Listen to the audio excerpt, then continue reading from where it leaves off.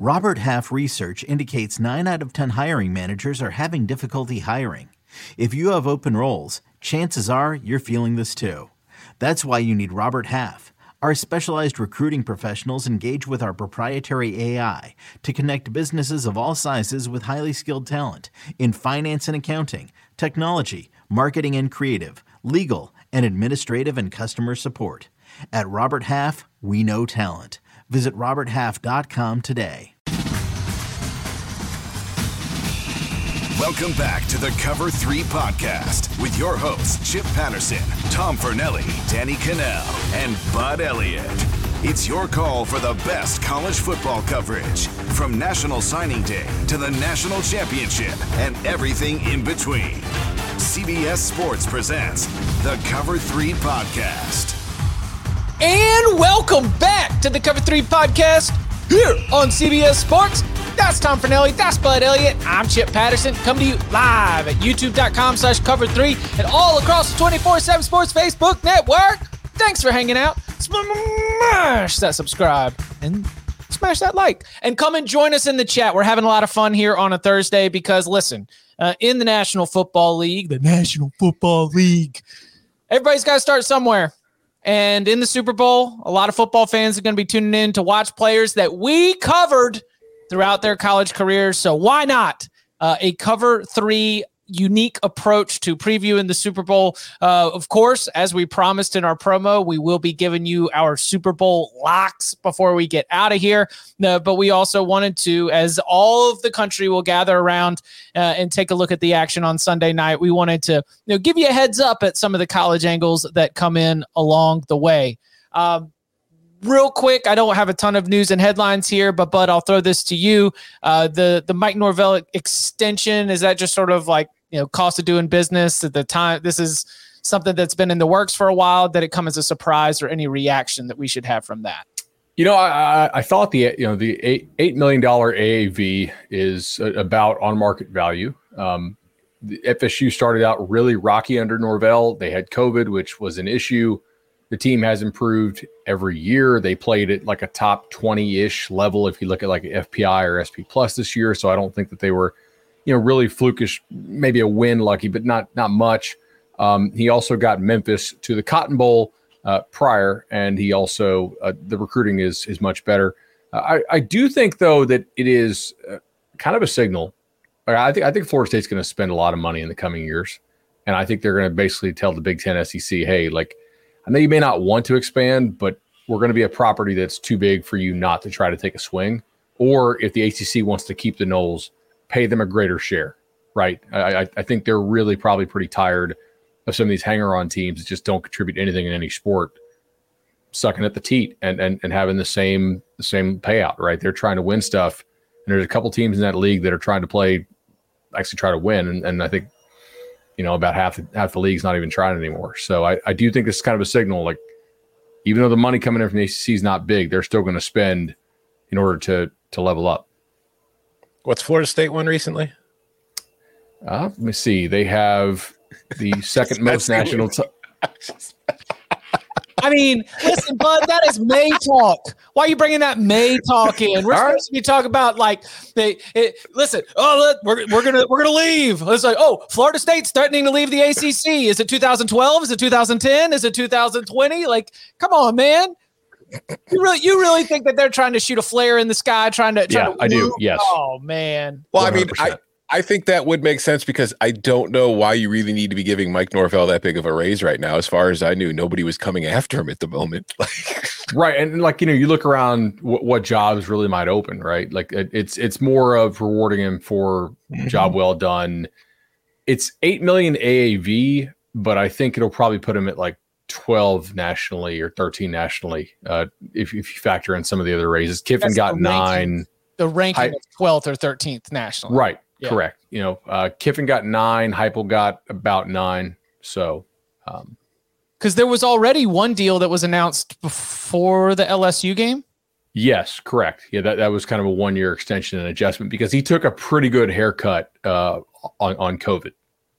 Because that was, I remember that you had pointed it out, I think here on the podcast, and if not, I feel that this is not privileged information, but that there has been support from the important people behind the Mike. Like it before the long winning streak to close this past season, before getting to 10 wins, there was already confidence from people that matter that we are not bailing our resources and our support on Mike Norvell. Like even before this season, it seemed like he had won over the key guys. And so then you delivered the on-field success after getting that support. That's why I said, is it just a cost of doing business? Like you mentioned, rewarding him for what he did. I had not considered that we're trying to, just let people know what's up in Tallahassee in terms of how we're handling things. Yeah, that's fair. All right. That was the only piece of news that popped on my radar. Going to begin with a question. Not exactly like a trivia question, but I'm curious to know if everybody would come on to the same answer. If you have looked, then please omit yourself. But do you know what school is most represented in the Super Bowl? I do not. But if I were to take a guess right off the top of my head, Michigan. It's a good answer. Michigan is tied for second with 4 players on both Super Bowl rosters. Is it? Bud, you get the next guess. Are we going to go back and forth till we land on it? Yeah. All right. 20 hours later. Is it Old Dominion? I'm trying to think about Alabama? Alabama only has 3. The school that is most represented. I know what it is. Twice their number. Oklahoma. Yeah, that is correct. Oklahoma Sooners, the most represented team on the Super Bowl rosters. And look, it is not just a win because of Jalen Hurts. All right. Shouldn't it be 5.5 and then Alabama has 3.5? But Florida, Michigan, and Mississippi State, shout out to Mississippi State Bulldogs, are all tied for second with 4. Oklahoma with 6. The thing that I loved about the Oklahoma representation is that we've just got nasty tackles on both sides. Lane Johnson, Orlando Brown, like 2 phenomenal pieces that are so important to both of their success. You throw in Creed Humphrey there. We think about all the wide receivers, and certainly Jalen Hurts has been a part of this, but this is a representation that definitely stands out for how it's getting nasty in the trenches. Tied Michigan, as I mentioned, tied for second with 4. Florida, Mississippi State also there. Alabama, Auburn, and Cincinnati and Florida State all there with 3. Here's what I like about the schools that are most represented on Super Bowl rosters, because it is not truly indicative to me of like how awesome your school is, but it does represent how much fun a Mississippi State fan is going to have watching the Super Bowl when Darius Slay makes a tackle, or if there's, like an interception or something along the way. Is that different for y'all? Do you take any major significance in terms of the schools that are most represented beyond the experience for fans watching on Sunday? No. I think it's good recruiting material for the schools. I think it's cool for fans. Like I know that Illinois has 1 player on each team, which is cool as an Illinois fan, but I don't think it really means anything as far as how the schools are doing. But typically, like, correlation does not necessarily mean causation. You know what I mean?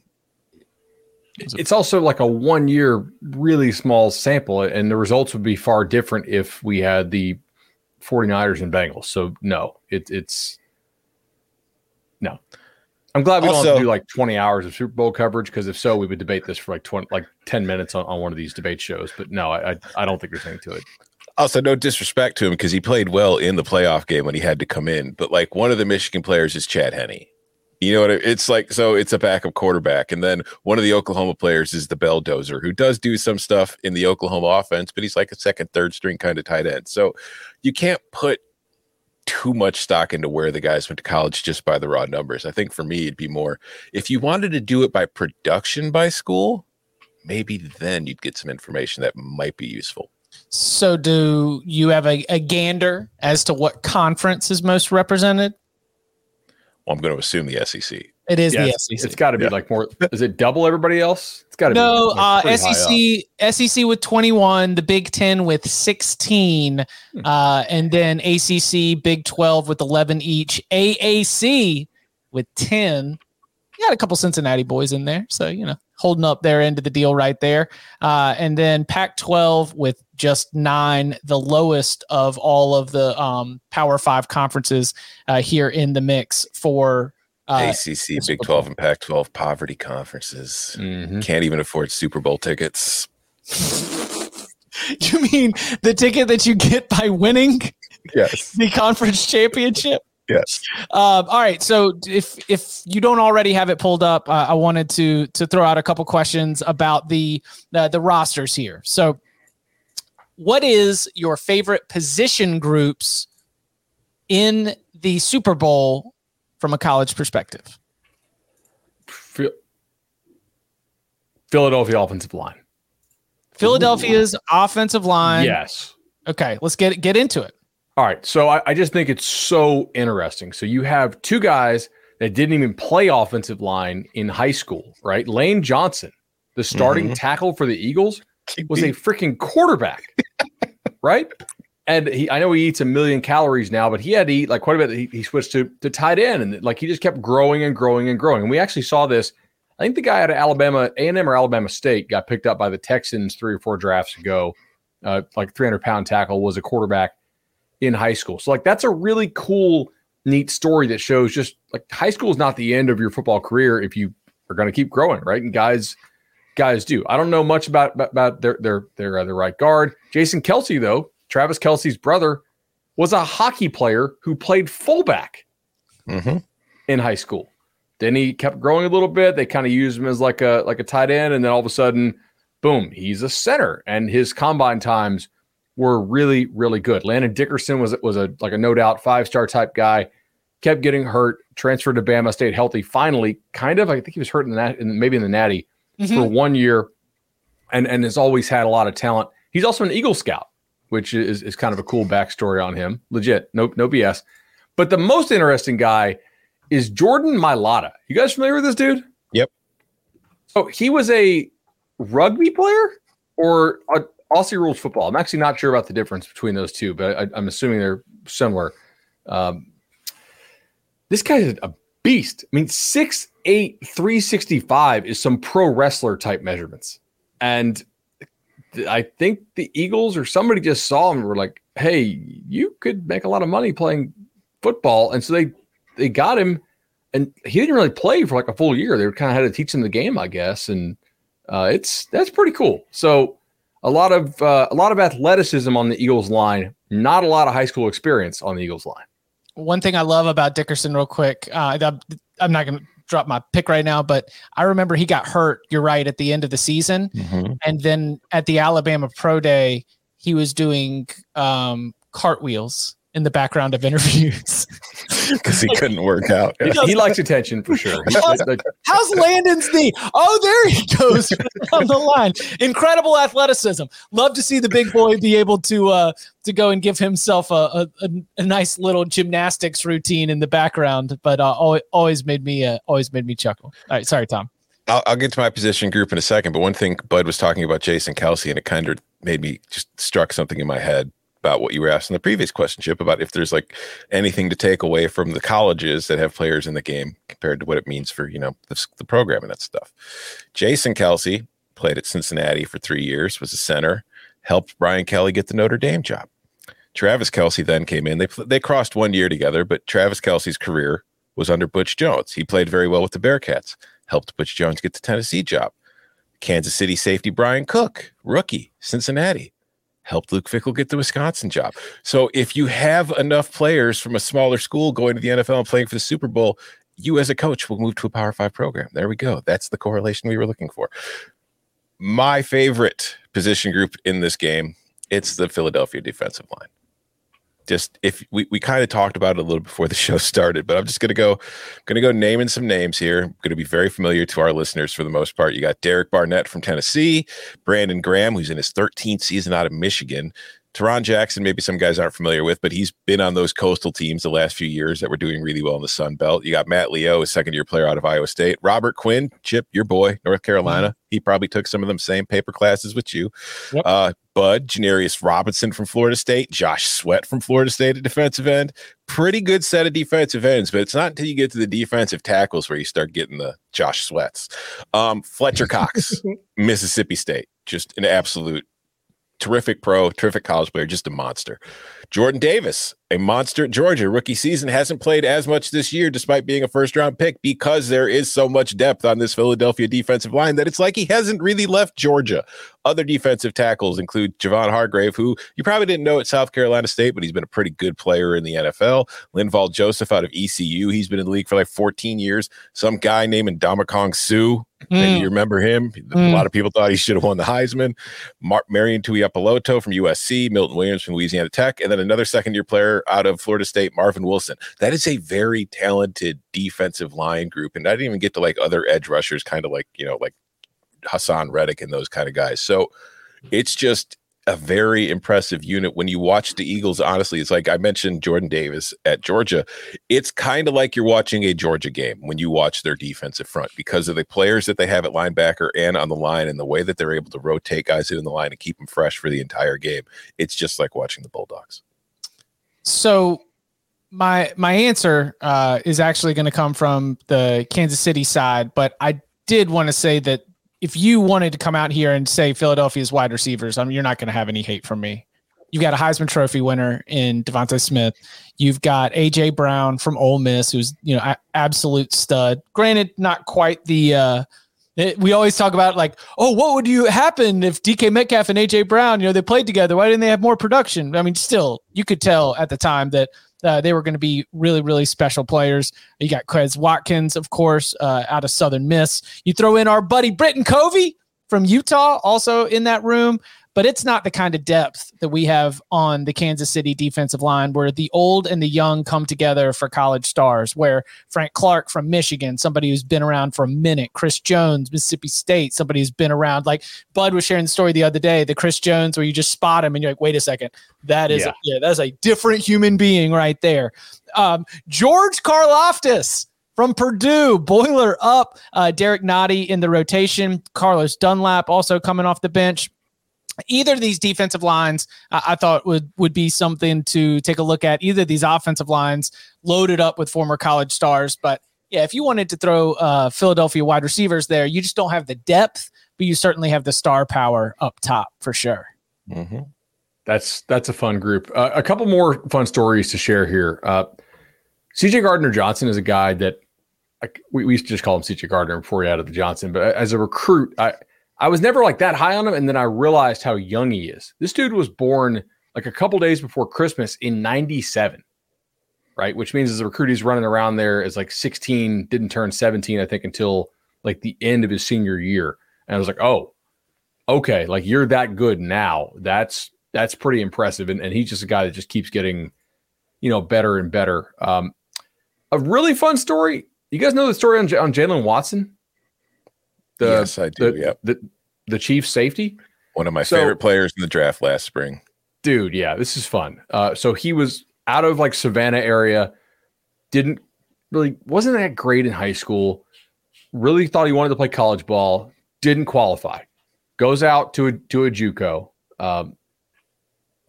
Does pretty well at the JUCO for the 1 year. Again, doesn't qualify. USC was kind of kicking the tires there. Moves home. Takes a year off from ball, works at the Wendy's that his mom manages, finally gets qualified, goes to Washington State, COVID year, right? Like they play like 3 or 4 ball games. So he's got like 1 year to show out and then has a whole bunch of picks in his final year. And it just a cool story of perseverance, man. Being able to stick it. Who else stands out? Mom was making him study hard, by the way. Like she's like, all right, second time. Working at my Wendy's, she's like, your lunch break, you're hitting the book, dude. Well, what about players that surprised you? Like who from this either of these rosters, based on the way that they played in college, who's surprised you? Let's say starting for the better. Maybe you didn't see it, and they've certainly turned out to be a pretty successful pro. I mean, I think there's one very obvious choice here. did you think Patrick Mahomes was going to be the best quarterback in the NFL when you were watching him at Texas Tech? I thought that he could be prolific. Listen, it's like it's a relativity thing. Like, did I think that he would be potentially like one of the greatest to play the position? No, I did not. Yeah. I mean, I was like, okay, I get it. Like, I didn't think he was the best quarterback in that draft class. I didn't think Mitch Trubisky was either. So before the people in the comments start coming at me with that, I thought it was Deshaun Watson.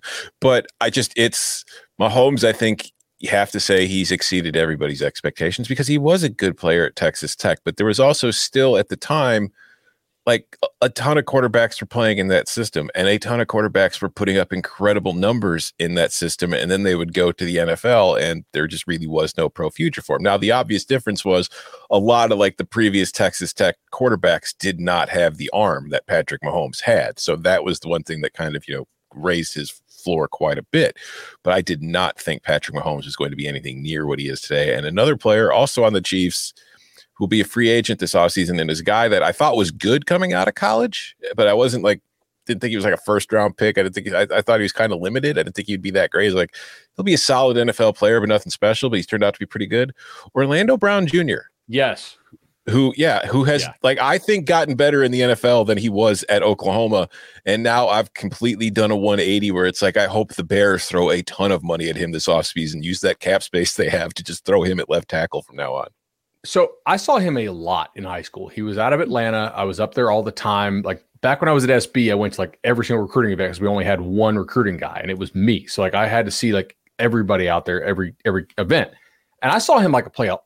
He was just at all these camps and he was like a little bit overweight, definitely had the baby deer thing going on, did not have, like, to use the Hugh Freeze line, like the athletic looking ankles that these guys, like he did not look like an athlete, to be honest. He had kind of like, cankles going on, if you will, like relative to obviously being a high level recruit, but like he was not like a 5-star type kid. And for a while, I was like, who's going to take him? And if you want a good example of sort of the big bodies take longer for the mind to be able to master how to move all that body. And of course, like a ton of work's gone into this too, I'm sure, but like he's it, man. Because he is so much more coordinated now. I never thought that guy could play left tackle in the NFL. And like he just so much better now.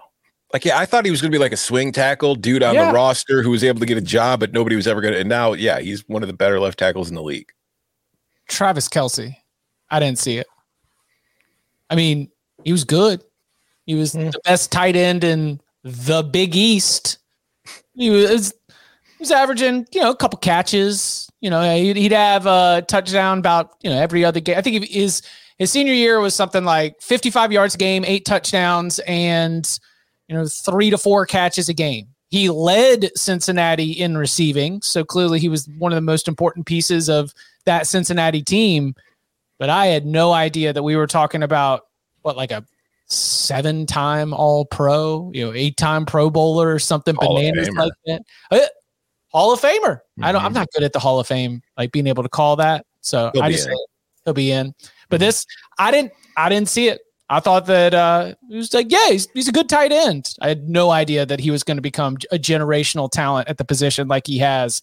But certainly, there are very few in the game that are quite like it. I think the other quarterback too, honestly. Jalen. Like, now I get it. He's not a great player. He's a good quarterback that Philly is able to utilize because they have to pay him on that rookie deal, which means that they have money to spread around for all these other guys. Like when you look at the Eagles seem to have a better position group at most spots here. It's because the Chiefs have to pay Mahomes $40-something million a year and had to trade away Tyreek in the offseason and work around that. The Eagles don't pay Hurts anything right now. And like, that's kind of the winning formula in the NFL. It's like, if you got a Hall of Fame level guy, pay him.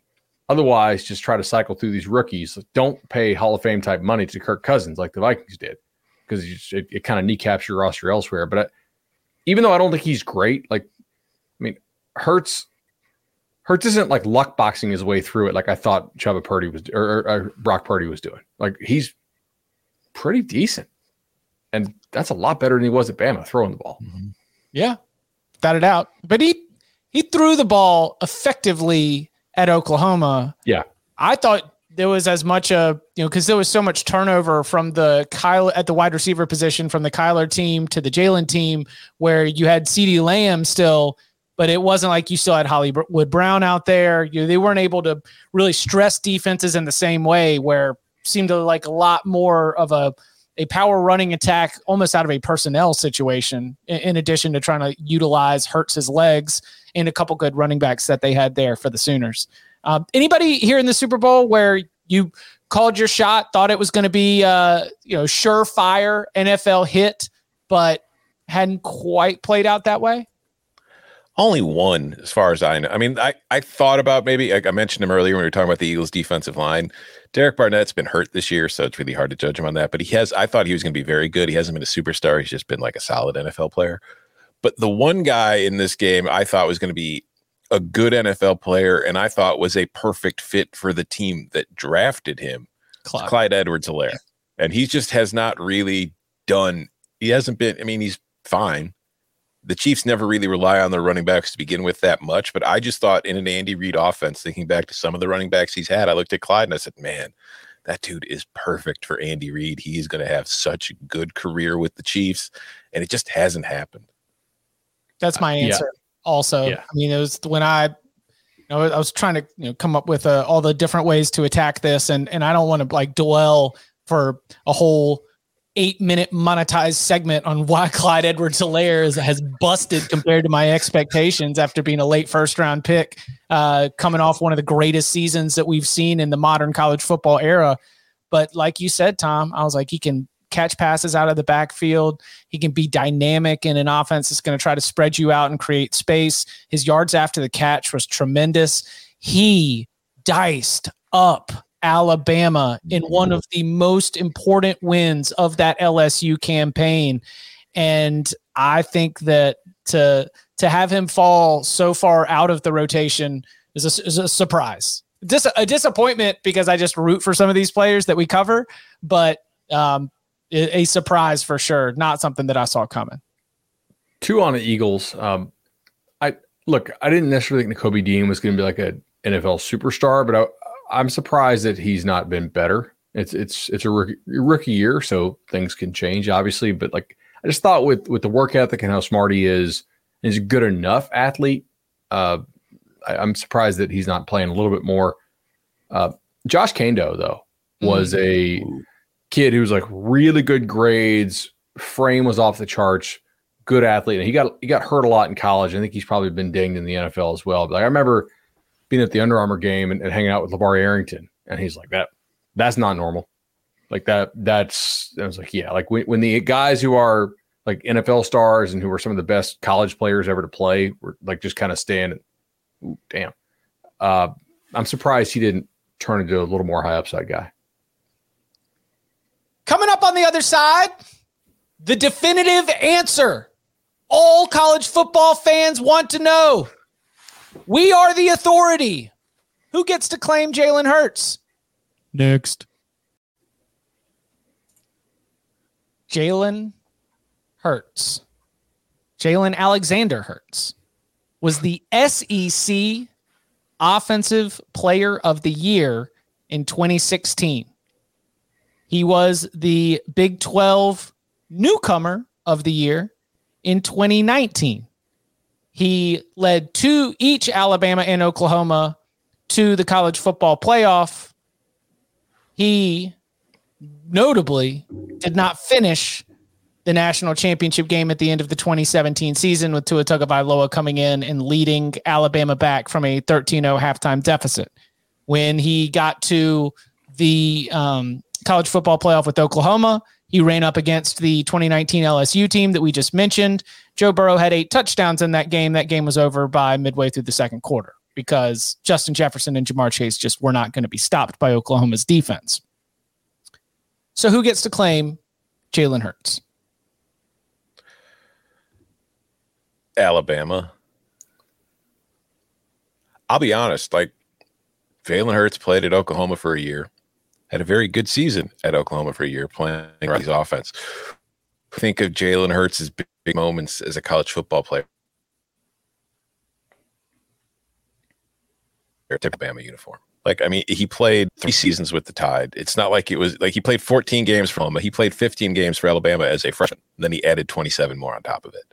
So for me, he's an Alabama player. I mean, I think the honest answer is he's both. But is it in the NFL where the rule is like where you graduated from or the last school you're at, that's just the one that you get? Like Russell Wilson gets listed as being from Wisconsin, but he played far more games at NC State. So I don't know. For me, I think it's just which one do you remember the most? Like Russell Wilson played at Wisconsin for a shorter amount of time, but he played in more big games at Wisconsin than he did at NC State. I feel the same way about Jalen Hurts. I was going to go Oklahoma on this, actually. Like, they benched Jalen Hurts. There are a lot of games where like Bama didn't think Jalen Hurts was good. They wouldn't let him throw the ball, right? And like maybe they were just wrong on that because Oklahoma got a lot out of him almost immediately. Like Bama didn't believe in him, right? And they won oftentimes in spite of his arm. Like they used his legs effectively and the threat of his legs to scheme some stuff. But I was kind of going to go Oklahoma here. I mean, he benched him in the national title game. Okay, it was the right call. Got to the national title game. Well, what about the year before? Because this is an interesting conversation. He lost in the national championship game, but did Jalen Hurts do enough to win the national championship game? And the national championship game that I'm talking about is Clemson, Alabama at the end of the 2016 season.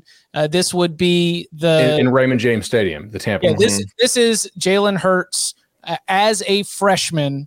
He is, as I mentioned, the SEC Offensive Player of the Year as a freshman, the best offensive player in the entire conference as a freshman. And they got out to a big lead in that game, and it looked like it was about to be a blowout. It looked like this was all the hype of a rematch from what we had seen the year before, the 45-40 game, the classic shootout back and forth. It looked like Bo Scarborough, Jalen Hurts, and the Tide were just going to roll through. And then Deshaun Watson, with a lot of help from Mike Williams, I believe, leads the Tigers back into that game. Deshaun Watson finishes with the game-winning touchdown pass to Hunter Renfrow. The next season is Jalen Hurts as the starter again as a sophomore, gets benched in the title game, as you mentioned. His third season at Alabama, he is not the starter at all. He has no starts in that season. He is the backup to Tua Tagovailoa in the 2018 season, one that also ends. But he did start plenty of games that year because Tua got hurt. I would say that game against Clemson, no, he did not do enough. He was 13 of 31 for 131 yards. His ineffectiveness as a passer was a large reason why Clemson was able to get the ball back so often. And then like, hey, let's play up tempo here, because Bama's inefficiency through the air was off the charts. I mean, 13 of 31 for 131 is terrible. So I don't know. I'm team Oklahoma here. Team Bama. We didn't script this, by the way. Like I didn't. Oh yeah, no. Chip's the deciding vote. I mean, we are the definitive voice. Whatever we say on this show is what people have to accept going forward. So Chip, no pressure. Jalen Hurts, Alabama or Oklahoma? Jalen Hurts, Alabama, because when I was talking to Jalen Hurts before the 2018 Orange Bowl, when he had been the backup for basically the entire season, you could just tell that he had the NFL mindset then. Everything like in that moment was like, I'm still going to go to the NFL. Like I'm still going to be able to go and accomplish, all of these things. He had such clear vision, even as he was not the starting quarterback at Alabama, that the player that even though the production changed at Oklahoma, I think that he had sort of laid out his plot and his plan for what he was going to do there with the Crimson Tide, probably with some of the guidance of Nick Saban. So I'm going Alabama here. Hilarious side story, by the way, of Saban. Like, have you seen this? Loxley apparently is ticked off about this. About Saban told Hurts to go to Oklahoma because that's the best. Like, that's the best place for you to get developed as a passer. When Loxley was already taking the Maryland job. I love college football drama, man. This is stuff you don't get in the NFL. So Loxley thought he was going to be able to get Hurts. I'd forgotten that. Mm-hmm. It was the right choice. Yeah, I mean, it was good. 100%. Yeah. Sorry, Mike. I put the player ahead of the coach. Yeah, let me give I'm gonna say Alabama gets to claim him, but Tom, you're right. Oklahoma on a lot of the on all the official name card stuff, it's Oklahoma. So we'll see. Does he get to introduce himself in this one, or what does he say when he's in Sunday Night Football? Because you know what Russell Wilson does. Pack of Badgers. Oh, Russell Wilson, a pack of Badgers. Oh, that is so Russell Wilson answer, though. Yeah, I know. So, do you guys love Pitt star Jordan Addison? And yes, 100%. So Man, he won the Biletnikoff. Jordan Addison. Yeah, he won the Biletnikoff. Won the Biletnikoff with Pitt. That is Pitt star Jordan Addison. What did he win at USC? What about Joe Burrow? Ohio Buckeye Burrow won the Heisman Trophy at LSU. How many games did he start at Ohio State? None. Won the Heisman. Where was your most? Bo Nix, Oregon. Bo Nix, Auburn. Got one more year to find out. One more year to find out. Yeah. I'm going to say wherever your peak was, and you could argue that Jalen Hurts peaked at Oklahoma. He's a much better player for Oklahoma than he was for Bama. Not in terms of accolades. He won a national title at Alabama. Yeah, but that's a team award. They played around. What's the quarterback? What is football? It's a team sport. The quarterback is the leader of the team. Jalen Hurts as the offensive player of the year is a better award, higher accolade than he was at Oklahoma. He was a Heisman finalist at Oklahoma, actually. Well, so what? He played in the Oklahoma offense. The freshman player of the year. That award sucks. No, it was offensive. That was the thing. It was rookie and total. It was all. I thought you said it was SEC rookie of the year. That's what I'm saying. Player of the year. Straight up the offensive award. Yeah, and to win it as a freshman is that's what 16 or 15. 2016. 2015 is Jake Coker. If you're an Oklahoma fan, where do you even rank Hurts among your top quarterbacks of the last decade? That's one way to consider it. Why does Oklahoma get to claim him when they'd probably be like, hey, he's like fifth.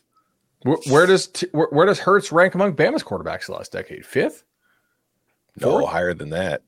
He's behind Bryce. He wasn't as good as Mac Jones was. He wasn't as good as Tua was. So he's at best fourth. That's a Devonta and Najee team. Mac. I like Mac. I think Jalen Hurts is better than Mac. This is such a dumb argument, but it is actually it's a very college football argument. You know what? I rank Jalen higher than Tua. I'll be honest. Tua can't stay healthy. Alabama Jalen is higher than Tua. So you rank him higher than the guy they benched him for? Yeah. All right. Tua's the same dude that threw a bunch of interceptions in that game too and got bailed out by Devontae Smith breaking a coverage and being wide open. It's not like Tua came in that game and was just incredible. He made tons of dumb mistakes and they got away with it. Tua is a guy who I think he has just as many limitations as Jalen. They're just different limitations. And then you add the fact that he cannot stay healthy. I would rather have Jalen Hurts than Tua. Couldn't stay healthy in the NFL. If we're judging her or in college, he had his freaking leg ripped out of its socket in college. Jalen had to come back in and take the job. And I bet you still put up better passing numbers than Jalen did at Bama, despite missing those ball games, right? Look, Jalen knew he wasn't as good. Jalen knew he wasn't as good as Tua. Everybody at those Bama practices knew it all year. They just couldn't bench Jalen until he really sucked because they kept winning, and at that point they were undefeated, right? So it's okay, really can't bench the guy for morale purposes, even though it's very obvious if you're at Bama's practice, according to people that I knew that were there, that Tua is much better than Jalen at that time. I don't know. In the offense, in a vertical passing offense, yes. But I better team with Jalen. That actually, Jalen did lose a game as a starter in that 2017 season. It was to Auburn. How the hell did he win Offensive Player of the Year in the SEC? Have you seen this? Well, you're looking at passing numbers. Look at the rushing ones too. Look at the rushing numbers. All right. They were running a daggum triple option. 23-9 touchdown interception ratio, under 200 yards a game, 7.3 per attempt, which is crap. Wow. I guess I wasn't paying attention to who wins these conference awards. But that's sketch. You know what I want you to do? You know what I would like you to do after the show? Go look at the air yards, the average air yards per attempt of Tua, and compare that to his yards per attempt. He was throwing 4-yard slants to Devontae Smith, who is then breaking them for Jerry 70 Jeudy yards, and Jalen Waddle, yeah. who were taking 4-yard passes and then running 70 yards with them. You'll see. Just go look. I've already done the math. That's fair. I don't really remember Jalen chucking a deep lot either, but no, he didn't. But that's my point. They both have limitations. At least Jalen stays on the field. All right. So we had 954 yards rushing. Okay. What Nick about Fitzgerald, though? Nick Fitzgerald? Hey, man, that's the next Dak Prescott. Prescott. That's Tim Tebow. Like those are the all icons of SEC football. That one game, like I think Dan Mullen's a pretty good coach. That one game in Starkville was like the year that Mississippi State had a legitimate chance to beat Bama because like it was very late in the year. You were realizing Hurts really was limited as a thrower at the time in the offense they were running. And there were like 2 4th downs in Bama territory that Mississippi State just punted on. It was like, okay, like you really want to go to overtime with the team with this many future first rounders? Like you think your chance to win the ball game is now, not continuing to extend it. It was basically the Brian Harsin mistake 2 or 3 years prior. Oh, against Bryce Young, where you kept giving him a chance to be able to climb back into that game, force overtime, and eventually win. Yeah. Got it. All right. What about the other quarterback? Because I remember during the analysis of Zach Wilson, we started making jokes about the off-platform throws. Everybody wants to be Patrick Mahomes. Everybody wants to be Patrick Mahomes. In college, as we evaluate and develop quarterbacks, are we done trying to make everybody Patrick Mahomes? No. I feel like as Mahomes' star has ascended, I feel like we've started to realize not everybody can be Patrick Mahomes. We've tried to make some Josh Allens out there, but I think that we've come to a realization we can't make these quarterbacks into Patrick Mahomes. Just because he came from Texas Tech and we didn't all necessarily see what was going to happen, I think he is a unique, athletic human being here playing the game of football, and that most quarterbacks should not be out there trying to be Patrick Mahomes. I agree with that. I think it's an interesting, 2-part question. There are some guys talent-wise that probably could be close and do things, but I think his instincts are different than most quarterbacks. Like the combination, that's why he might go down as the best quarterback of all time if he's able to be healthy. I do want to take people back, though. He was drafted in what year? 18? 17. So at the time, the NFL had done a horrible job, just terrible, of adapting to quarterbacks who played in the air raid offense. And it started with Tim Couch coming out of Kentucky, right? They would not change what they run to fit your skill set coming out of the air raid. And so the air raid was not prepping guys for the NFL at all. Like all the Leach dudes had flopped. Everybody off that air raid tree had really flopped. Goff was pre-Mahomes, right? Yeah. The year and he was before, all I'm pretty sure. Yeah. And so there was a lot of skepticism about, can you come out of this offense and be good in the NFL? And Mahomes has been good enough to overcome it, right? Now, a lot of guys still, Case Keenum, Kyle Allen, Goff, Kyler Murray came out of kind of a modified version of it. And I guess he's good quarterback in the NFL. He's not amazing, but he's good. He got a big deal. Now I think we are much more open to evaluating the player's skill set, and the NFL teams are willing to adapt what they do to the player. The only one that we really haven't seen anybody come out of and do well is the sort of Baylor Brile stuff that, the veer and shoot as they're trying to rebrand it, like Tennessee runs. But Nico might change that game. What was the funniest part is, because you're 100% right, NFL teams were having difficulty figuring out air raid quarterbacks and putting them in their systems. But while they were doing that, there were 2 quarterbacks in the NFL running an air raid offense and running it very effectively. And their names were Tom Brady and Aaron Rodgers. And everybody was still saying, well, the air raid can't work in the NFL. You need, it's like, oh, it can't. Okay, cool. Well, the guy who keeps winning the Super Bowl's running it. So I think we're done trying. There is a good point that from Isaac in the chat that we still are trying to call players the next Michael Jordan, the next LeBron, the next whatever, but we're probably still going to do it. But I think that in terms of the way that we evaluate these quarterbacks, I think that we're no longer going to be able to say that someone's going to be the next Patrick Mahomes, because this is a one-of-one kind of scenario that we have. You mentioned the air raid offense, the offense he came out of. His former college quarterback is out of work right now. Is he still in Thailand? I do not know.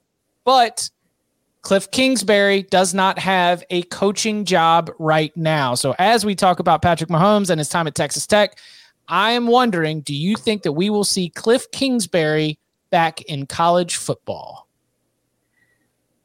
No. I think Cliff's going to get an NFL OC job for a defensive-minded head coach. And then he's going to try to see if he can turn that into another head coaching job. I don't think Cliff, this is a man who immediately announced after getting fired by the Cardinals and getting his giant buyout, said, I'm buying a one-way ticket to Thailand. It doesn't strike me as the kind of guy who wants to come back to college and do everything that a college coach has to do, especially with the buyout he's getting from the Cardinals. The dude can do whatever the hell he wants now for the rest of his life. If he wants to keep coaching, I'm going to bet it'll be at the pro level. He should just do TV. The guy's extremely good looking. He's famous. Like, do TV. Don't waste yourself or like with all the coaching hours. I don't know. I don't know enough about what his reputation is within the NFL to say he'll be able to get a comparable NFL job. I'm sure he could get some kind of college job, but he wasn't actually good at Texas Tech. And if you account for like the easy mode that should have been, or maybe was, offensively of having like maybe the best, most talented quarterback in NFL history on your team for multiple years, the record at Texas Tech for Kingsbury actually looks worse because of who you had and what you failed to accomplish. So he may not be a good coach. I'm not sure. I think his offense is fine. I think the Texas Tech defense is what doomed that program more than anything because they're never really able to recruit that side of the ball well enough. But I also think having Kyler at QB probably doomed him a bit in the NFL too. I mean, I like Kyler. Kyler's fun, but as fun as he is, I still think that there's always going to be limitation on a 5'10" quarterback if we're lucky. I heard some sports talk radio that NFL head coaches don't want to take the Arizona job because you have to have Kyler as your quarterback. Mm-hmm. Have they filled that job yet? I don't know. I don't believe so. I would take it though. I'll make it. I'll take it. Yeah, I'll figure it out. Me and Kyler will play some Call of Duty. We'll find some common ground, and we'll get this thing cooking. All right, we promised it. Super Bowl time. We do this Thursdays, 11 a.m. Eastern time, all through the season. It's one of the biggest football games of the year. Gentlemen, are y'all ready to lock it up? Let's go. Since 2005, the under in games between service academies is 40-9-1. You need an over in this one as well. A little 2-for-1 special. I was in Sicko last week. Y'all were watching a good game. I was live betting the hell out of ULN Kentucky. My blue plate special 5-star locks are coming. 5-star master lock. Lock it up. These locks. I'm living and dying every point, every cover. Love, we're getting some of your locks in the chat. We'll hit a bunch of props and maybe read out some of these before we get out. So let's start with the as it stands right here on Thursday. Currently, the Philadelphia Eagles are 1.5 point favorites against the Kansas City Chiefs. Over under has ticked on up to 51. The line movement, for those who have not been tracking, right off the bat, Chiefs opened as a favorite, quickly swung the other way. Eagles to as much as 2.5 point favorites, a little bit of buyback or a little bit of movement back in the Chiefs direction from there. The total, however, has just been going up. We opened at 49.5. Again, we are all the way up to 51 at this point. Before we get to the props, what are our locks? What do we like in the game itself? Chiefs money line. Chiefs money line plus 105. Yeah, as long as the Chiefs are dogs, I'll take them on the money line if I'm getting plus odds on it, because I mean this game is kind of a coin flip to me. And I look at the two squads, and we've talked about it earlier. I think the Eagles have the more talented roster. I think the Chiefs have the best quarterback, and you see it in the NFL far more often than not. The team with the best quarterback overcomes the team with the best roster. So I'm going to take the Chiefs if I'm getting plus money on it. I think that's the way to go. As for the total, like you mentioned, Chip, it keeps going up. I want to see how high it gets before kickoff, and then maybe I'll consider taking the under, but I don't really like anything on it. I'm just hoping that maybe Johnny Public comes in on Sunday and everybody starts betting the over, and that thing climbs up to like 53 or something. Yeah, I was thinking if it for some reason gets to 53.5, we got principles out here. I would buy an under right there, but I don't know. It's going to get real sweaty if all of a sudden that thing is 14-7 at the end of the first quarter. Bud, what do you like? So I think I like Kansas City as well. Took a little alt line, some 3-1 or plus 300 type stuff on KC alts. I just think that Mahomes is a much better player than Hurts is, and that will be enough to overcome the roster deficiency. Also, I like these KC linebackers against all the movement stuff that Philly does with Jalen. I mean, Willie Gay and Bolton are those are studs to me. So I think I'm in on the Chiefs here. I do I like. Are we doing props or just locks yet? We'll get to the props here in just a second. Cool. Yeah. All right. That just we like a little Chiefs. I think a little Chiefs. Yeah. Little Chiefs, maybe a little Chiefs off, maybe a little bit of.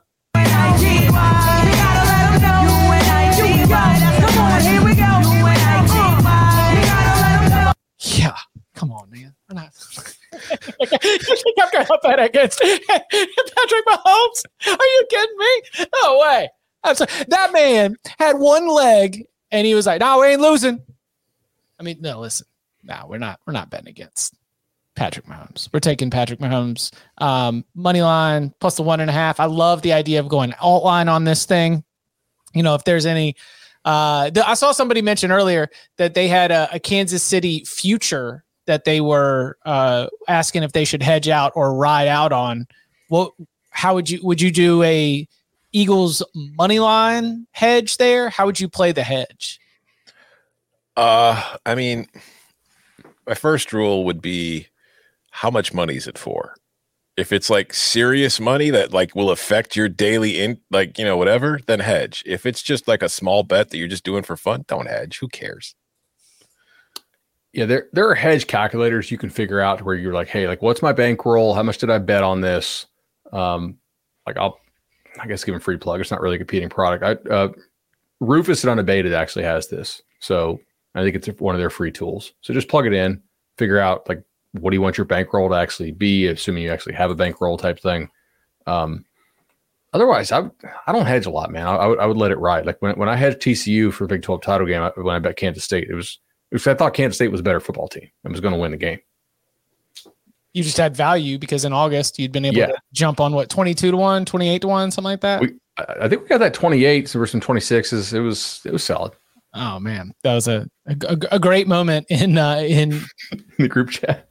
Well, I mean, in this show, well, I said on the show, yeah, on the Big 12 win totals episode that I believe is when you first dropped it. So I think we tipped the group chat before we went live. It was like, hey, if I'm like, let's get this before, Mm-hmm. Bub coming through for all the people out there. Did you see that yesterday, Bud? One of the questions called you Bub. Yeah, we were taking some live audience questions, and a typo may have created a new nickname for you. Why do Chip and Bub hate the Pac-12 so much? I was trying to like engage in the chat, right? And then I had to jump out a little bit because I was getting explained like what exactly what a vasectomy actually entails, and I was like, oh shoot, this is kind of scary. So I tried to schedule doctor appointments for the off season, and that was So you went in yesterday as Bud and you came out as Bub. That's really what. Oh man! All right, what about some props? What are any props that we like? I've got quite a few. Should I just go rapid fire? Yeah. Miles Sanders over 57.5 rushing. I got it earlier when it was at 53.5. I still take it 57. We're just having fun here. The Chiefs' run defense is probably its weak spot, and I do think Philly's going to try to run the ball pretty often. Anytime touchdowns. Travis Kelce minus 127. He's going to catch a touchdown. Travis Kelce over 7.5 receptions at plus 105. Travis Kelce 10-1 to be Super Bowl MVP. I like a lot of Travis Kelce in this game. I think it'll be a decent matchup for him. I've also got a long shot play because, sometimes crazy stuff happens. And this is a guy that the Chiefs got during the season who I figured Andy Reid would cook up some ways to use, and he hasn't done a ton with him, but we saw some flashes of it during the playoffs. At 150-1 to win the MVP, Kadarius Toney. Apparently he is, quote, running around like crazy right now. So he's – because we were worried about his health, right? Mm-hmm. Yeah, I think he'll be okay. Bud, what do you like? All right, so I hate this turf that they use in Phoenix. I just think the field really sucks. We saw it in the Michigan TCU game. We saw Kansas City's kicker get hurt on the opening kickoff of the season on this turf. I think guys slip down in this turf quite a bit. We talked about this for the Fiesta Bowl preview. And guys that are really quick that I think do a lot of stop-start stuff well, Devontae Smith. So I'm going to go Devontae Smith over 23.5 longest reception. I bet you he gets loose. I've taken a little bit of Eagles' longest pass play at 34.5. So I think a little overs there. I could see Boston Scott touchdown, maybe. I want to bet Kansas City longest touchdown under the 1.5 because Eagles, they don't blitz quite as much. They can do a little more of the kind of sag. Whereas I think Kansas City will come after Mahomes, or excuse me, Kansas City will come after Hurts quite a bit. Like they seem to play better when they just go after you this year. So those are kind of my main ones. I like the Kadarius Toney 150-1 shot. That's pretty solid. I wish they put up the national anthem stuff more widely, but that dumbass last year had to tweet it out. And like before they even money. That was a real cash cow for many years. Mm-hmm. Like the word would get around, and that was annoying. And now you messing with our money, man. Anytime my wife ordered a new couch, is getting delivered in like 2 minutes, and now I was planning to pay for that with the national anthem time, and now I can't even do that. My favorite prop for the Super Bowl is very much powered by college mindset. And it is I think we still have plus value on this, but it is a anytime touchdown from Devonta Smith. Because have you seen that man in championship games? Yeah. He caught a game-winning touchdown against Alabama. And you know what he did against Ohio State? 215 yards and 3 touchdowns. That dude just shows up. I know that there is no math behind that. That is all just principles and vibes. But we have a championship on the line, and Smith is not going to cower in the moment. Anytime touchdown plus value, Devonta Smith. Let's go. Also, extremely unrelatable food take, right? Did you see when he was asked about, like, do you like Philly cheesesteaks? What are you eating when you're watching the ball game? And he's like, no, I don't eat Philly cheesesteaks. And they're like, so what do you eat in a ball game? He's like, oh, I just go get hibachi, man. Like, what? Like, you're just kicking back. Like, the guy's like, you're kicking back on the couch watching the game. What are you eating? He's like, hibachi. Like, I need more info. Do you have like a personal chef at home? It's just like whipping up hibachi, or are we door dashing hibachi? What or are you just going to get it? I don't know. I don't dislike hibachi, but and I don't want to pass judgment. But here's what I think, because where's he from in Louisiana? It's not it's not New Orleans or Baton Rouge. It's not the city, yeah. I think that man is, and again, I don't want to pass judgment because I do not know what the hibachi game is in some of these, like cities, towns, and areas. He's from Monroe. But I would guess that he has gotten to experience. I would guess that high quality hibachi is probably a newer addition to the rotation. Is that like fair? A 26-year-old dude with millions of dollars, and you're like, I'm gonna eat hibachi every day. Yeah, he's like, this is incredible. He went on like a recruiting trip somewhere that was like got hibachi, and at that point he was like, this is the greatest food I have ever had. This is all I'm ever going to eat again. So he went to Amite, right, which is northeast of Baton Rouge. Yeah. Like closer to like Alabama, Mississippi area. I'm not familiar with the area, but if I was to like pull something from my own experience, there is a hibachi place next to the Subway and the Food Lion and like, in the strip mall. Yep. But I don't know if that is the hibachi place that is going to really rock your world and change your life. Could be. Don't sleep on some of those places, but it's always fun to be able to check out. Any other props that we like right here? I think I'm going to bet the plus 100 that I'm going to have a good time. Oh, my God. I think I'll bet 2-point conversion. That at some point? Yeah. Both of these. Well, there was that. Didn't Kansas City have to do it for a little bit? When their kicker was hurt. Yeah, Butker was missing extra points. That's something to keep an eye on. I like that. All right. Are there any props on like people appearing with Rihanna at halftime? They pulled all this stuff that you used to be able to get really good value on. Like you used to hypothetically here, if you worked in the media, you could get a pretty good feel for like what color the person was wearing, how long the rehearsal was at like first song. A lot of that stuff isn't available anymore. It's very sad. I just feel like there's going to be a Jay-Z appearance. I would not be surprised if she tries to go all solo with it. She has a catalog that can hold up. No, Drake will show up. Drake's always there. No, she's soared. Yeah, she's living her own life right there. What about Rocky? Will Rocky be there? I mean, so I think that she can. I think she can hold her own, because that's the true statement, is when you do hold down an entire Super Bowl halftime set with just your songs, no guest appearances. I think Riri can do it.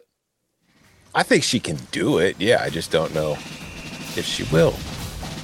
Umbrella's going to be a part of it, right? You got to go all the way back to the beginning, first smash hit. I think so, yeah. Yeah. Because you got to cast the widest net possible. All right.